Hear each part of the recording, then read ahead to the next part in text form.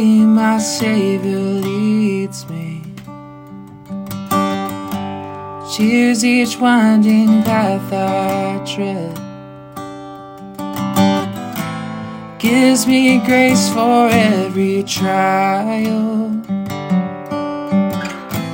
feeds me with the living bread. Good morning, everybody. Chester ARP Church Devotional Podcast. Clint Davis, your host. Thank you so much for being with us. 1 Samuel chapter 23 is where we are. 2 Samuel 23. David has conquered the Philistines. The nation of Israel is now at peace under David's leadership. Chapter 22 was a song of deliverance, how David had cried out to the Lord, a song of deliverance, as God had delivered him from the hand of all his enemies and from the hand of Saul. Chapter 23 of the book of 2 Samuel is a kind of recounting or recording of David's last words. And this is what David says. The oracle of David, the son of Jesse, the oracle of the man who was raised on high, the anointed of the God of Jacob, the sweet psalmist of Israel.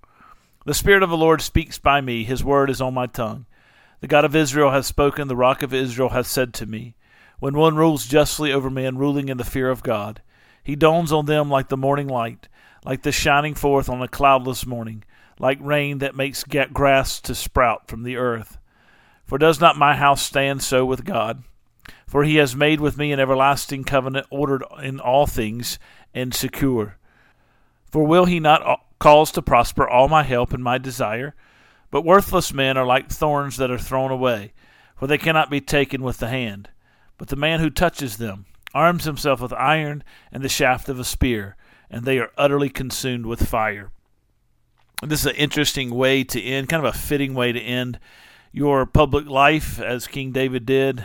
Chapter 24 will be his kind of last will and testament. He'll build an altar, and then in the beginning of chapter 1 of the book of 1 Kings, he will die in his old age. His last public oracle, as it were. And there are several things we note about this public oracle. First of all, David refers to the fact that God speaks by him. The Spirit of the Lord speaks by him. His word is on his tongue.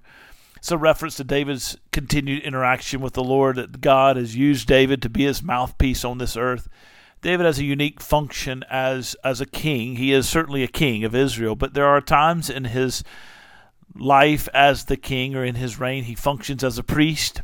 When they bring the Ark of the Covenant into the city of Jerusalem, I think about in 2 Samuel chapter 6, I believe it is, David goes before the Ark of the Covenant wearing a linen ephod, the ephod of the priest, humbling himself before the throne of God, showing to the people that he is a man who is after God's own heart, but a humble man who seeks to submit himself to the Lord, but also to be an intercessor, as it were, between God and his people as he holds his position as a king. Michal gets really angry with David over that. Michal is Saul's daughter, and David makes a distinction there that says, I'm not like your father, who is all about power and lording it over in a position of leadership. I'm one who's going to pursue the heart of God. He goes in a priestly function there. Now, at the end of his life, we're told, David says, the Spirit of the Lord speaks by me, his word is on my tongue. The God of Israel has spoken, the Rock of Ages has said to me. And then he gives a prophetic statement that David is functioning as a prophet as well as a king. He is a priestly king, a prophet king, a kingly prophet, a kingly priest. He is prophetic priest. He is a prophetic king. And so we think about the way in which David is exhibiting these three offices, or carrying out these three offices as king, reminds us of the coming Messiah, the one who would come in the lineage of David, the one who would ultimately sit upon the throne, the Lord Jesus Christ. And the Lord Jesus is both the prophet, king, and priest. He is our great high priest. He is the great King of kings, and he is also the prophet, the one by whom God speaks to the world. And so he is both prophet, priest, or he is all three, prophet, priest, and king. So David is functioning to some degree as all three. He gives a word of prophecy, and the word of prophecy is that just men, when one rules justly over men, ruling in the fear of God, that good, proper, godly leadership over men, women, and children is actually a really good thing and brings blessing. When one rules justly over men, ruling in the fear of God, that ruler dawns on them like the morning light, like the sun shining forth on a cloudless morning, like rain that makes grass sprout from the earth. That prophecy basically says leaders are to be those who would walk in righteousness, be just, and rule justly as the Lord has called them to do so. And that actually is a really good thing. We have seen the opposite of that oftentimes in our lives, probably more so than we've actually seen this principle play out. This principle says when people rule justly over God's people, when people rule justly over others, in the proper authority of God, it's a blessing. When the converse is, when people do not rule justly, when people pursue their own glory, their own interests, etc., hard leaders, it goes actually against the people. It's a curse on the people. And we tend to see the opposite more so than we see the positive interpretation of this, or what David is saying. David was a man who ruled justly, and as such, it was a blessing to God's people. And then he goes on down, and another word of prophecy says, for the wicked will be like thorns that are thrown away. They cannot be taken with the hand, but the man who touches them arms himself with an iron and a shaft of spear, and the wicked will be utterly destroyed with fire. Here David says that it does not pay to be wicked. You will ultimately be destroyed. Though you may grow like thorns grow. At my house we have briars that grow in the vegetables, briars that grow in with the other flowers.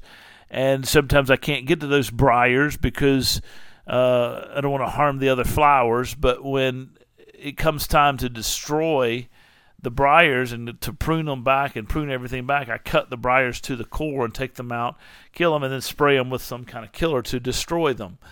I don't do that with flowers. I do that with briars. You do the same thing. And what he's saying here is that God will ultimately bless his righteous, faithful, righteous people, and he will destroy completely the wicked.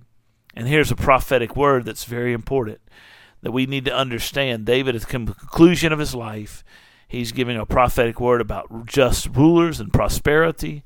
He's giving a prophetic word about wickedness and the destruction that will come to the wicked. That seems to be, if you say, David, what message do you want to pass on? It would be simply that God has been faithful. He anoints and appoints people in leadership. As they take that role, if they do it justly, he will prosper them and their followers. If they're harsh and unjust, they will be destroyed. What an important lesson for all of us to hear today, even as we live in the modern world. You guys take care. God bless you. I'll see you tomorrow. You carry me close to your heart, and surely your goodness and mercy will follow